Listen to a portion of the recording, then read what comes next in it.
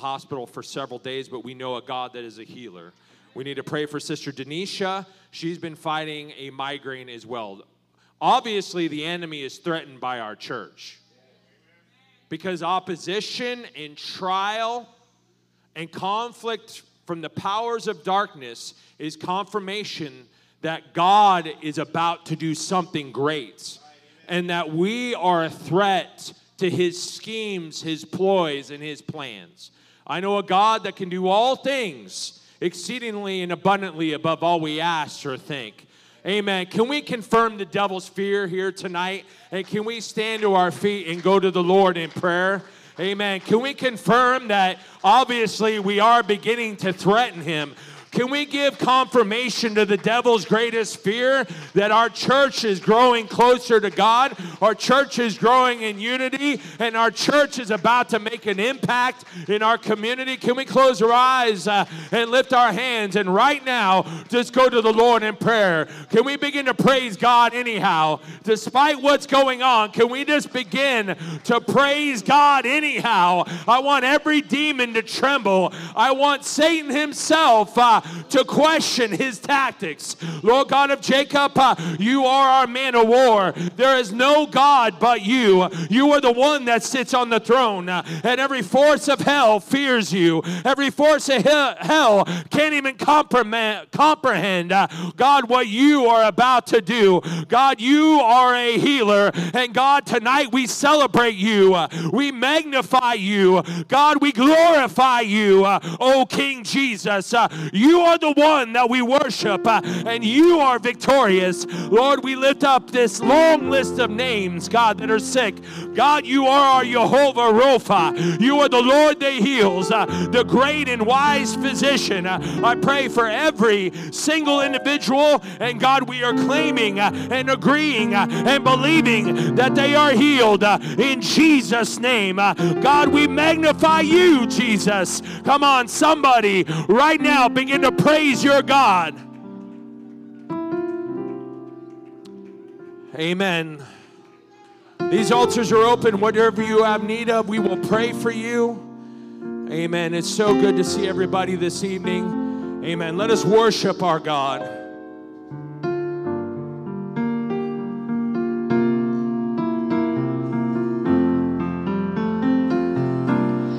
More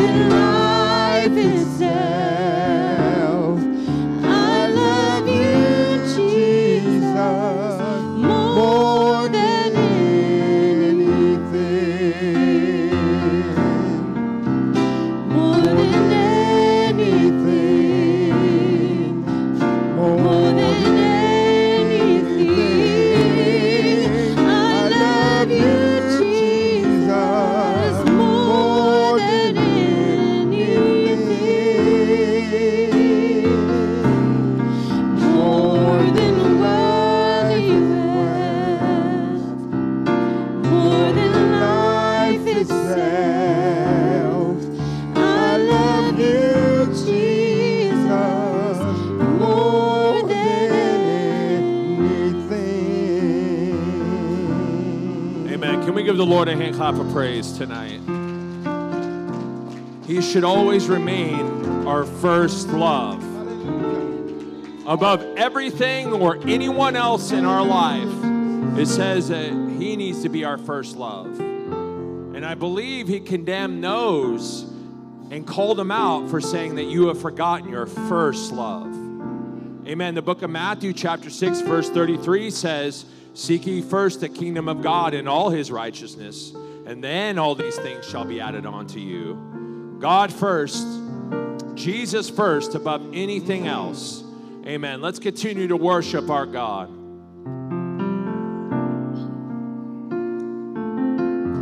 Move me with your message once again. It's been so long since I've been broke within. Take me back once more to Calvary,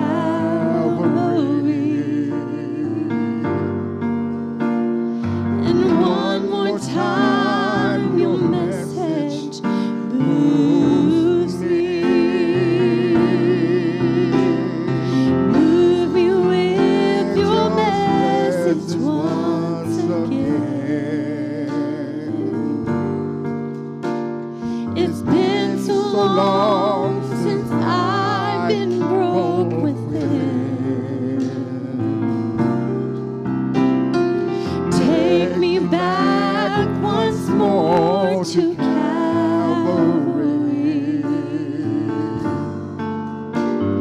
and one more time your message moves me. Move me with your message once again. It's been so long since I've been broke within. Take me back once more to Calvary,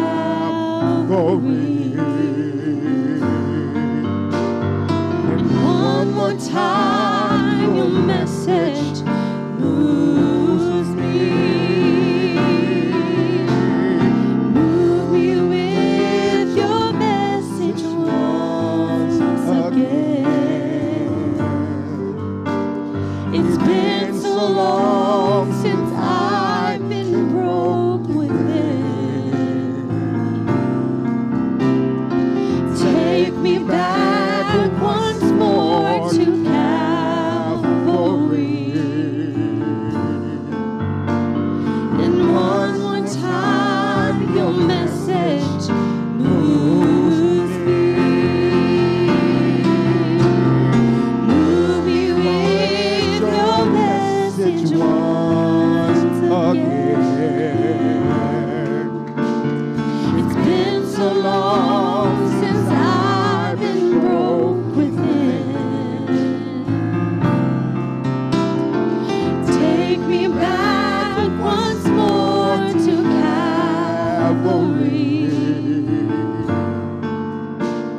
and one more time your message moves me. Amen. Can we give the Lord a hand clap of praise tonight? So good to be in the house of the Lord. Amen. As stated earlier in the service, we have many that are unfortunately fighting sickness, but we're believing that God will heal them. Amen. We have a contingency that is up at our the ACE conference as well in the Dallas area, so we're praying for them. Amen. I know that they are representing our church well, representing our academy well, and God is going to use them to bless somebody. Amen. You may return to your seats this evening. Amen. I just want to say from the bottom of my heart and from the extension of our bishop, thank you to everybody that worked so hard for our pumpkin patch, our potluck, and our fall festival. Amen. Those that have stepped up and had sacrificed the time, that we battled wind, rain, amen, heat, a little bit of everything that Texas follows us. But I really witnessed quite a bit of unity being built, camaraderie being built, and those interacting with the community. And that's what it was all about. Amen. And so from the bottom of my heart, thank you to everyone. Amen. There's nothing that brings people together, Jaden, like unloading 750 pumpkins out of the back of an 18-wheeler. There was one point I thought I was going to have to rescue him or somebody because all the pumpkins started coming down. I mean, I haven't heard anybody being taken out by pumpkins recently. Amen. So, and then we didn't want to be the first either. So, make it in the news. Youth or young person from New Life Apostolic Church covered by pumpkins, 5-hour rescue. Can you just imagine the headline there? And then I would witness to them and say, come to church, see why we're so awesome. Amen. But I had such a great time with the pumpkin patch and the fall festival. Thank you to everyone. Amen. And so we have several things going on in November. We know that our bishop will be back Saturday. We're praying for his health. He's fighting sickness, unfortunately, believing that God will heal. Traveling mercies, and God will use him for this last portion of his trip as well. Amen. Next weekend, we have a ladies' retreat happening. And my beloved, wonderful, beautiful, amazing, awesome wife is fixing to present it. Amen. If you can turn in your registration form and the fee, I need a head count. They want a head count by Sunday, no later than Sunday. And that will give us an accurate amount of food to serve everybody. And the reason why I need an accurate head count is because we do not just pay a blanket cost. It's $40 per person eating. And so I don't want to accidentally overestimate or underestimate. So if you guys can give me that information no later than Sunday, that's when I'm giving them the numbers. And I think that's all. Amen. Ladies, I pray that this retreat truly is a blessing for you. The Bible says, as iron sharpeneth iron. You ladies give so much to your children, to your spouses, to the home, to the workplace, and all these different avenues. And this is going to be for you. Amen. This is your opportunity to be refreshed, to be renewed, to build that camaraderie amongst each other as the ladies of this church. Amen. Now, men, I'm pulling security on all 4 of my children next weekend. And so if you'd like to join me, I like culture, learning about culture. I like history. So I'm going to be at the Scottish Festival in Salado next Friday and Saturday. I'm going to go listen to some bagpipes and drummers. But not only that, they throw logs. And I don't mean just logs, like entire trees. They just chuck it to see how far they can throw it. How epic is that? So please join me at the Scottish Festival if you would like to next weekend while the ladies enjoy their time. Now, service members and veterans that are here, spread the word. We are going to be providing a veterans breakfast Saturday the 19th at 9 a.m. If you would like to help, all the help would be great. If you feel led to help in some form or fashion, please, we welcome your help as a greeter, as a server, as helping cleaning up to support our veteran community. I am believing that Vietnam Veterans Association is coming, Brother DeLeon. Now, I asked them, I begged them that, can you please bring your World War II Jeep? And all they did was laugh. I said, please, but the Jeep would be so epic. And I can't fit in it, all right? But it would be awesome to see. But I'm believing that we're going to have a good turnout. So, service members, amen, I need you to have your entire unit in formation at 09 on Saturday, please, Brother Cody. Okay, no, we know how formation is. 15 minutes early, elder, right? So I need it 8:45, please. Roger, we're going to get everybody in there, and we're going to have a good time of fellowship. It is an opportunity to build that camaraderie. Everybody has that connection and bring them to the Lord Jesus Christ. Is there any other announcements tonight? If there are no more announcements, we're going to receive our Wednesday night tithe and half shekel offering. Our ensemble may be seated. Amen. Yes, sir.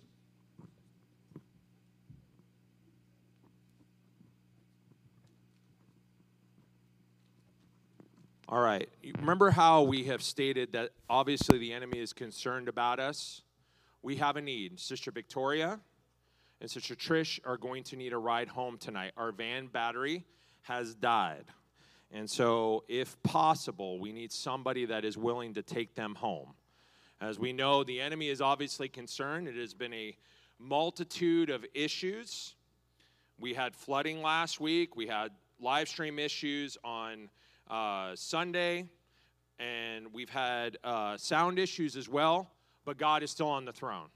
Amen. So if somebody is willing to take home Sister Victoria and Sister Trish tonight, that would be a much appreciated help this evening. Amen. If we could go ahead and switch over.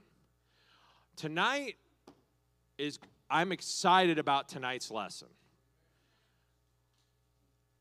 The Lord kind of laid this on my heart several weeks ago, and the objective is to be informative, but not only that, to spark an interest in studying the Word of God in a different type of depth. Not just simply face value, not just simply what it says, but understanding the rich history that is behind our Word of God. The Word of God is over 3,500 years old. That is a lot of history, civilizations, interactions, cultures that are embedded in our Bible. And it's important to understand where things have gone, what is mentioned. But not only that, the Bible is replete with an abundant amount of mysteries. I don't know about you, but I'm one of those folks where if I don't know it, I've got to stop and Google it. It will kill me. I've got to sit there and try to figure it out. You could ask Brother Scotty, haven't we been there before? If I forget something or I don't know something, I've got to Google it.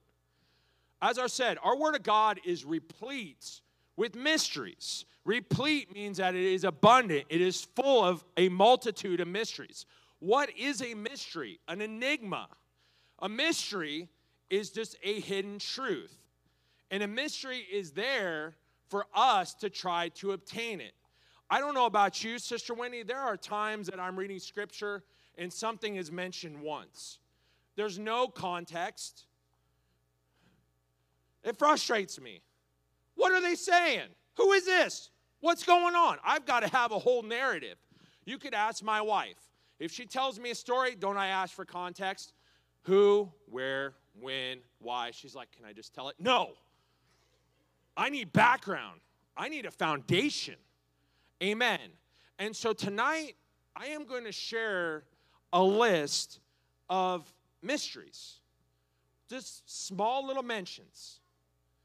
And we're going to look at the biblical context, the historical context, the cultural context, and what has been said about it. Now, here is my prelude. Some of the things I mentioned are biblical, solid biblical canon, meaning that it is inspired by God. Some things are Jewish tradition. Some things are Jewish folktale. Some things are what they call apocryphal. Apocrypha or apocryphal means that it is written after the Bible or it is non-canon. So the reason I mention is because we kind of have this, I'm not quite sure about it. We're going to look at the translation through Hebrew, and we're going to look at the translation in Greek.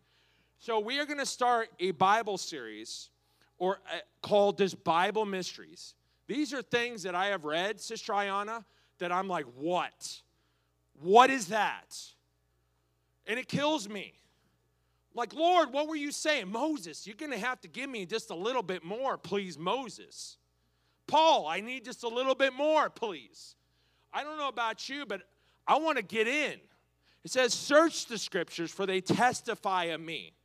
So tonight, if I can give a category to our series of mysteries, it's going to be, I guess you could call it creatures. The Bible is full of such spiritual activity, spiritual creatures. Amen. And there are some things that we hear in 2022, they may have been on the earth that's no longer here today. Amen. Do we believe that the Bible is true? Yes or no? It's infallible, meaning that it is without error.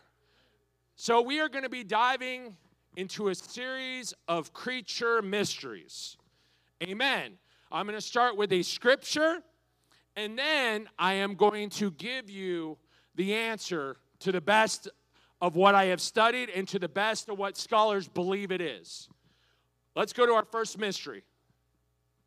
Genesis chapter 6, verse 4. And everything I say tonight, I hope it sparks an interest in diving into your word.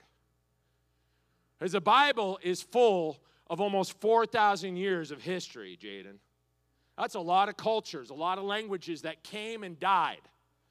So our first mystery, Jacob, are we ready? I read this and I say, what do they mean? What is happening? Okay, if I could get that back, it may be just that HDMI. As he's working on that, I'm going to go to my notes, Genesis chapter 6, verse 4. Are we ready for this adventure? Genesis chapter 6, verse 4. This is before Noah, before the flood. There were giants in the earth in those days. And also after that, when the sons of God came in unto the daughters of men, and they bare children to them, the same became mighty men that were of old and renowned. That means that they did great exploits. So, Savannah, here's the mystery. There were giants in the land before Noah in the flood. But what's interesting to me is that the sons of God came unto the daughters of men. What does that mean? Has anybody, raise your hand if you have read this and wondered what on earth it means. Okay, so here's what it means. Going back to Jewish tradition, going back to the Torah, going back to the Talmud, trying to explain it. Fallen angels. You hear what I'm saying? Fallen angels, the sons of God, came unto the daughters of men. Fallen angels married the daughters of men. Does everybody understand? Fallen angels married human women, and they bore children. Who are these children? They're the giants. This is your birth of the giants, but there's a specific name for it. They said that they were, which were of old and men of renown. Now, my mystery, Samuel, if I have giants, it's okay, I'm not asking you to answer. You were panicking. He was like, Google. All right. But here's the mystery. If I have giants before the flood, this kills me. It eats me up. I can't sleep at night. If I have giants before the flood, how did they survive the flood? Were they on the ark? I like these mysteries. Next slide, please. So who are these giants? They actually have a Hebrew name, and that's the Nephilim or the Nephilim. I've heard both pronunciations. The Nephilim were the giants. Or the Hebrew translation, the Nephilim were called the fallen ones. Do we believe the Bible is true? Do we have documentation of giants before the flood? Yes. Genesis 6 and 4. Do we have documentation of giants after the flood? Goliath. There's a few others as well. We have Goliath's brothers, correct? They had to go clean house. All right? There is a book out there. Great reading, but not Bible. You hear what I'm saying? Great reading, unique, very weird, but it's called the Book of Enoch, as in Enoch from Genesis that didn't die, and he was translated into heaven. How can you write a book? He was translated into heaven. But the Book of Enoch is what they call Apocrypha. They mention the Nephilim, and they get really into this mysticism and weird creature stuff. I'm only mentioning it because they mention the Nephilim. But we know that the giants and the Nephilim were before the flood and after the flood. Yes, it eats me up. How did they survive the flood? Obviously, God allowed them to live so it could give him glory later on with David. Now, we get a mention in the 5 books of Moses of the Rephaim, where you get Anahem, Og and Goliath, and that's later on with David. Og, we have mentioned before, he had a bed made of iron that was 9 cubits long. So that a cubit is 1.5 feet. So he was a tall individual, like 15 feet, possibly, unless he was a short person that loved a really big bed. But Og has an interesting Jewish history. According to Jewish children's story folktale, Og was alive before the flood. And we wonder, how did he survive the flood? According to Jewish tradition, and I have no Bible to back it up, according to Jewish tradition, Og made a bargain with Noah and said, please, can I get a ride on your ark so I can live? And please, and I'll leave you alone. That's Jewish tradition. I have no Bible for it. It's just one of those extra biblical traditions, folk tales, children's stories. I don't believe it.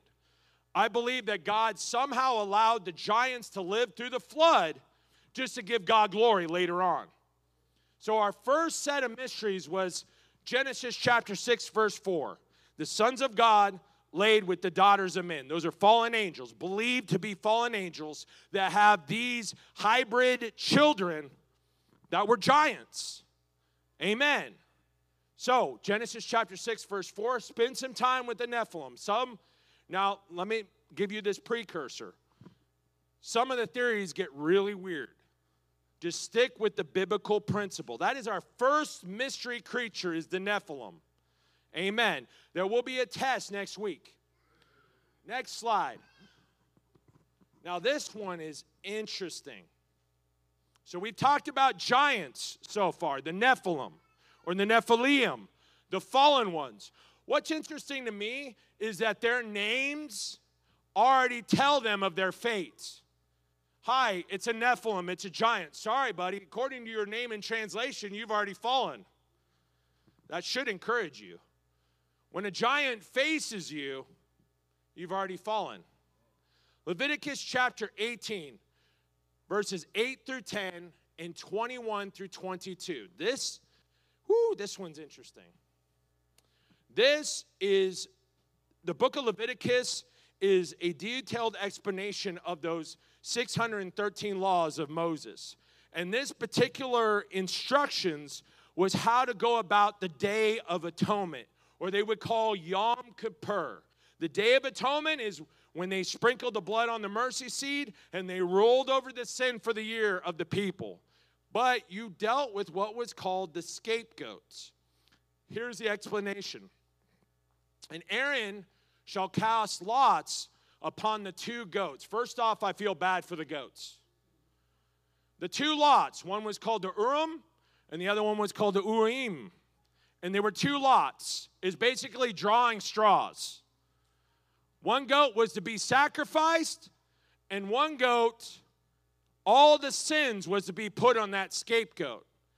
So Aaron, the first high priest, they had the lots, and Aaron shall bring the goat upon the Lord's lot fell and offer him for a sin offering.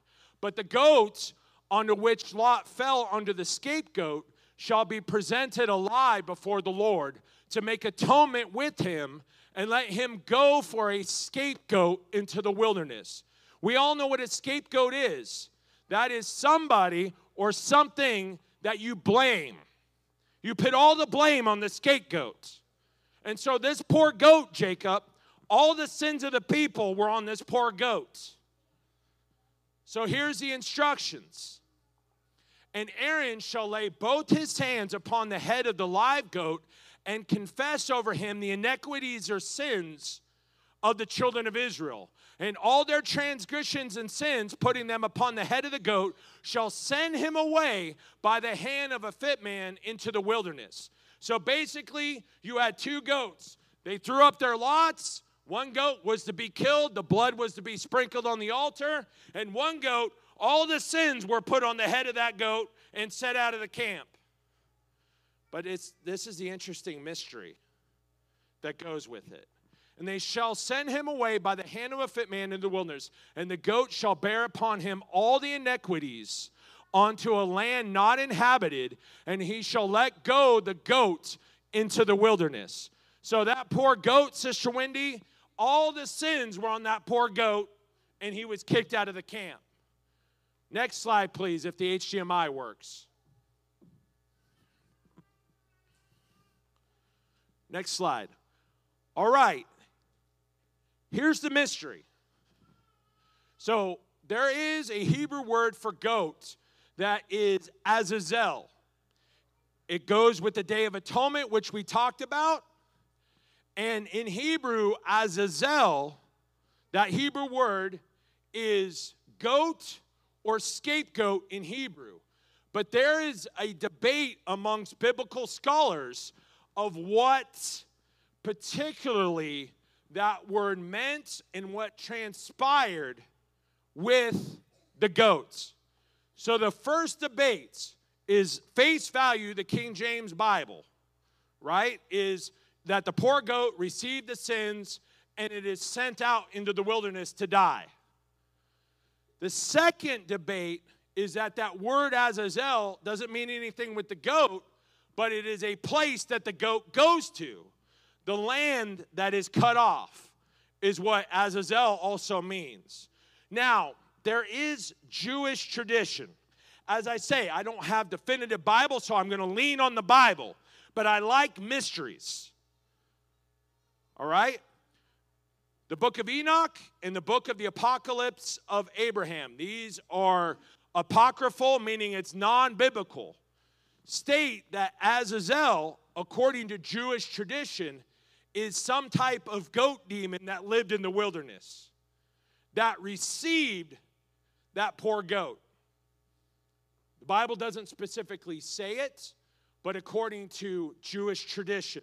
Is everybody understanding? It's just a mystery. I stand by me that the poor goat just went out. Sorry, goat. But what's to me is I've seen translations, like literal translations, from Hebrew to English that say Azazel. And my springboard to this study was, what is Azazel?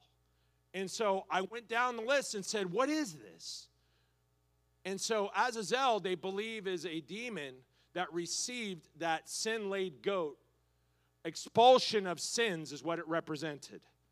I stand by, because I have no other biblical documentation of this Jewish tradition, that it was just a goat. But I like these mysteries of things. We have to understand, we've got to take that Bible face value, but at the same time, there's some interesting places where it went to. Amen. So it's just a goat. I believe it's just a goat. Do I believe that there are demonic forces at the time? Do you think there's demonic forces as God was working, cutting away sin and atonement at the time? Absolutely. I wholeheartedly believe it. And in Jewish tradition, if they believe it was some type of demon dealing with that, it could be. But we have nothing more than the goat. But just know, in the original Hebrew translation, it says Azazel. Amen? Just these mysteries. Next one, please. Ooh. We used this last time. Isaiah 34:14. The wild beasts of the desert shall also meet with the wild beasts of the island. And the satyr, Mr. McLean, good to see you. I told you, if I was from the pulpit, no matter what, Mr. McLean, my dear friend from Timber Ridge Elementary, welcome. I told him I was going to make a scene when he walked in. Isaiah chapter 34:14, we mentioned this. It says that the satyr shall cry out to his fellow, and the screech owl also shall rest there and find herself in a place of rest.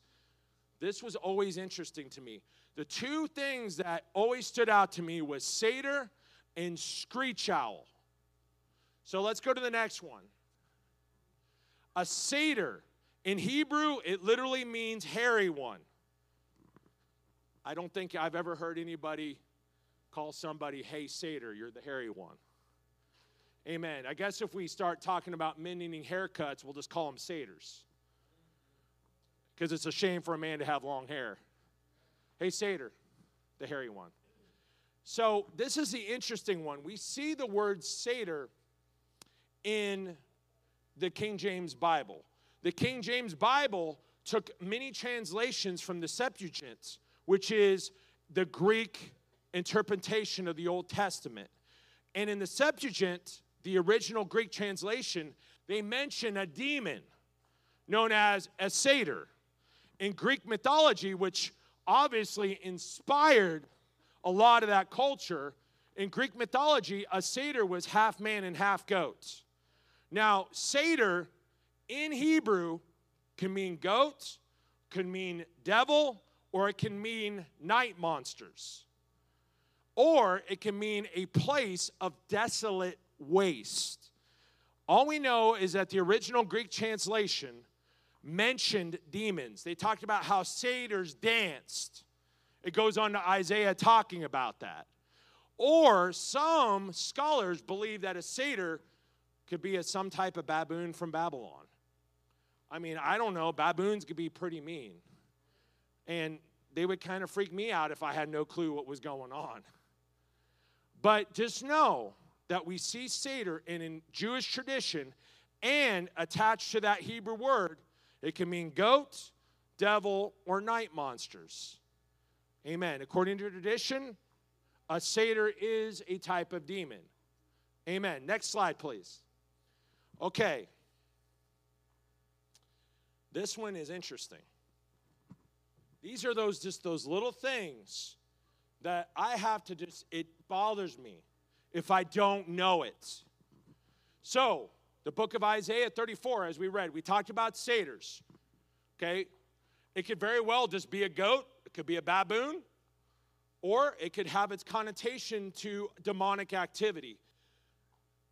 But screech owl comes from a Hebrew word that is Lilith. Lilith in Hebrew can mean night monster, a night hag, or a screech owl. According to Jewish tradition, it's a female demon. As I said, Jewish tradition, Jewish folktale. So it's not biblical. But what would be their inspiration for it would be Sumerian or Mesopotamian. If you look here, this was Lilith in the Sumerian culture. And it would have inspired the Jewish writers at the time. It was a female demon that manifested as owls. So it's more than just the owls, because the Hebrew can mean night monster, night hag, or screech owl.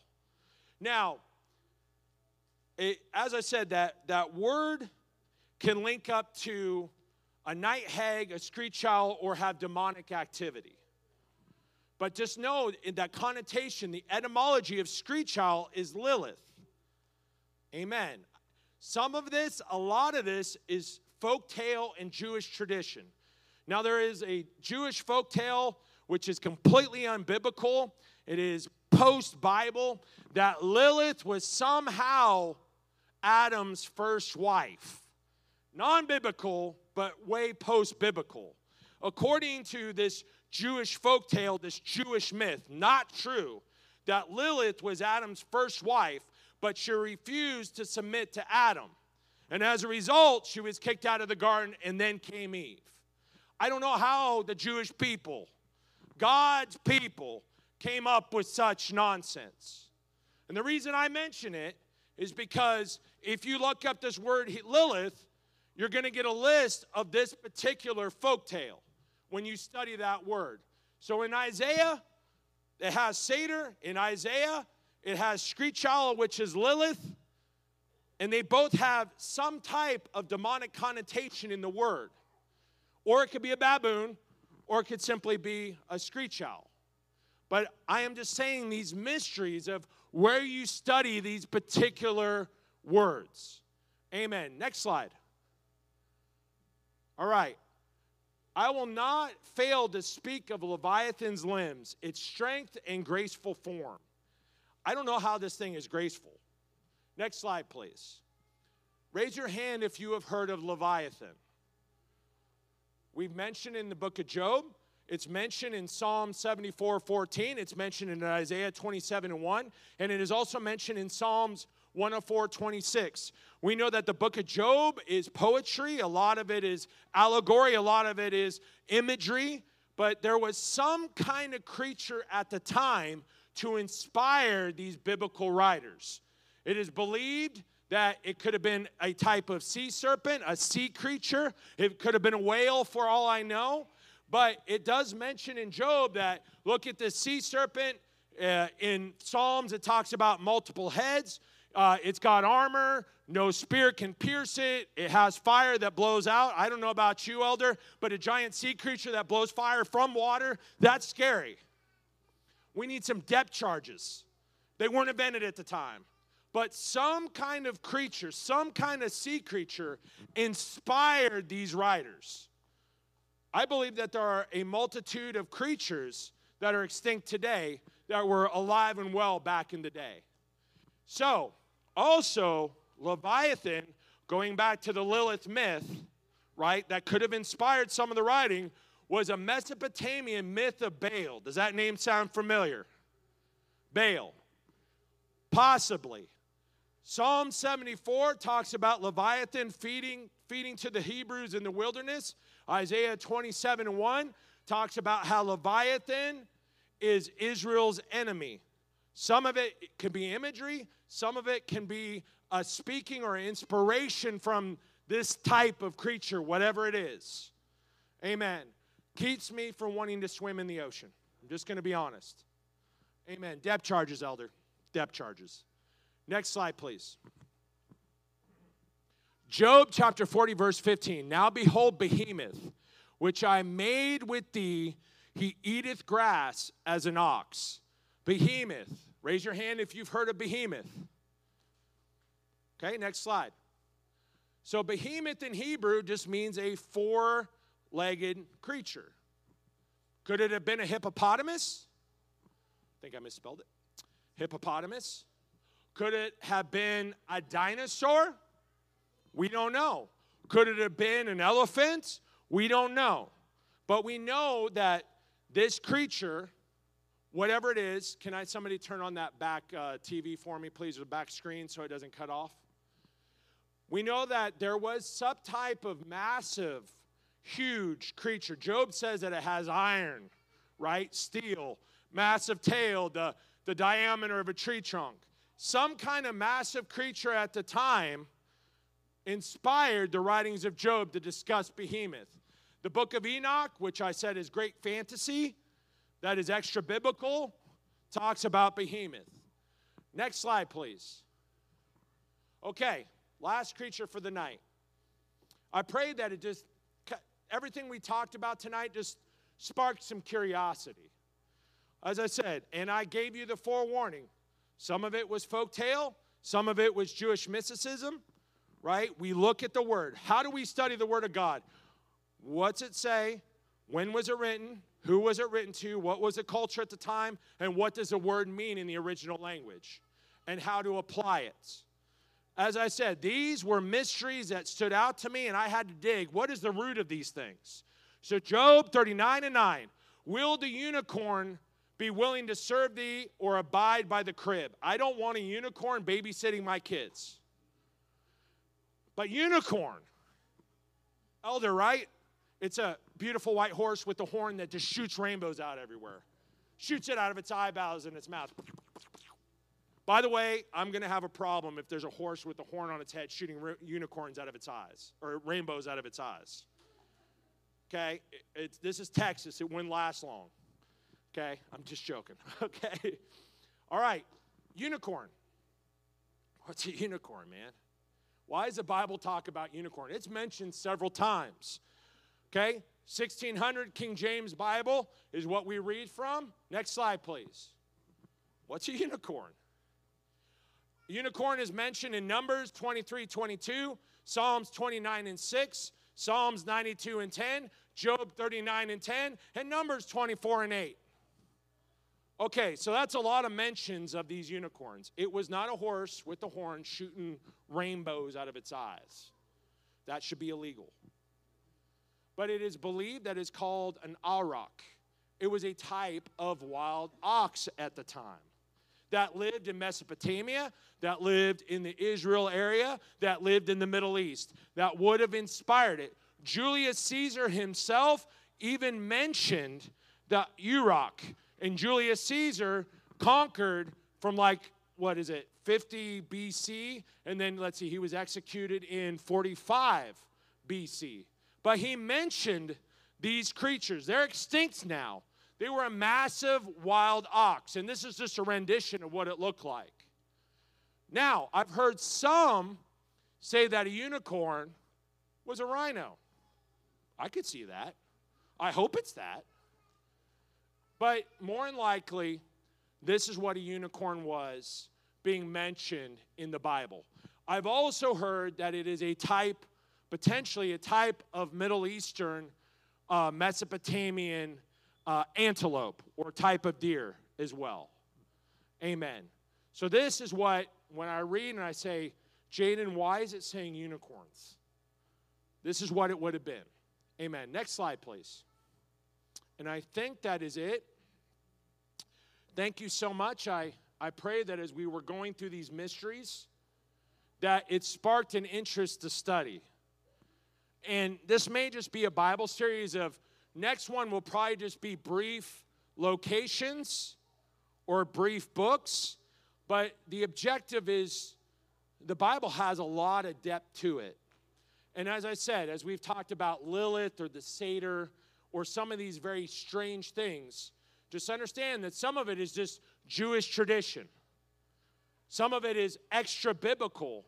So I bring these up so when you start studying, you're saying, oh, that's what Pastor Brown was talking about, that this is extra biblical. Amen. But it's interesting to me because it gives me context of what Isaiah was trying to say, what these writers were trying to say. Because I'm not just going to assume it's a unicorn. I'm not just going to assume it's just a screech owl. But there's some connotation to what is being written. Amen. Like, why are the sons of God marrying these daughters of men? I need context. I need to know what on earth is being said so I can understand the word of God. Amen. Otherwise, we are lost and we don't apply it correctly. I am so glad there's no more giants. As Bishop White always says, he calls me the Anakim, which is a Moabite term for giants. And I'd say, thank you, Bishop White, for calling me an Anakim. Because these giants aren't just mentioned in the Bible. They were mentioned by the Moabites, who were the enemies of Israel. And the Moabite, the Anakims, meant terror. So these mysteries, these brief mentions, have substance to it. Amen. Azazel, this goat, this scapegoat, potentially demonic. Amen. We just got to understand that there is some context to things. There's some roots to things. Remember what I said. Everything has an origin. Amen. So continue to pray for our bishop. He'll be back Saturday. We are still operating the pumpkin patch for a little bit. We're going to have some farmers coming to get some pumpkins. If you would like to get a pumpkin tonight, please feel free to grab a few pumpkins. Amen. If you know anybody that would like to buy some pumpkins or anybody that like to buy some bales of hay, please let us know and give them our contact information. Amen. We've got a lot of folks that are sick. We need to be praying for them. May the Lord bless you tonight. I pray that these little strange nuances spark an interest in studying the Word of God.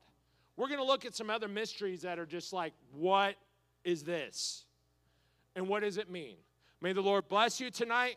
May the Lord keep you tonight. Is everybody good back there?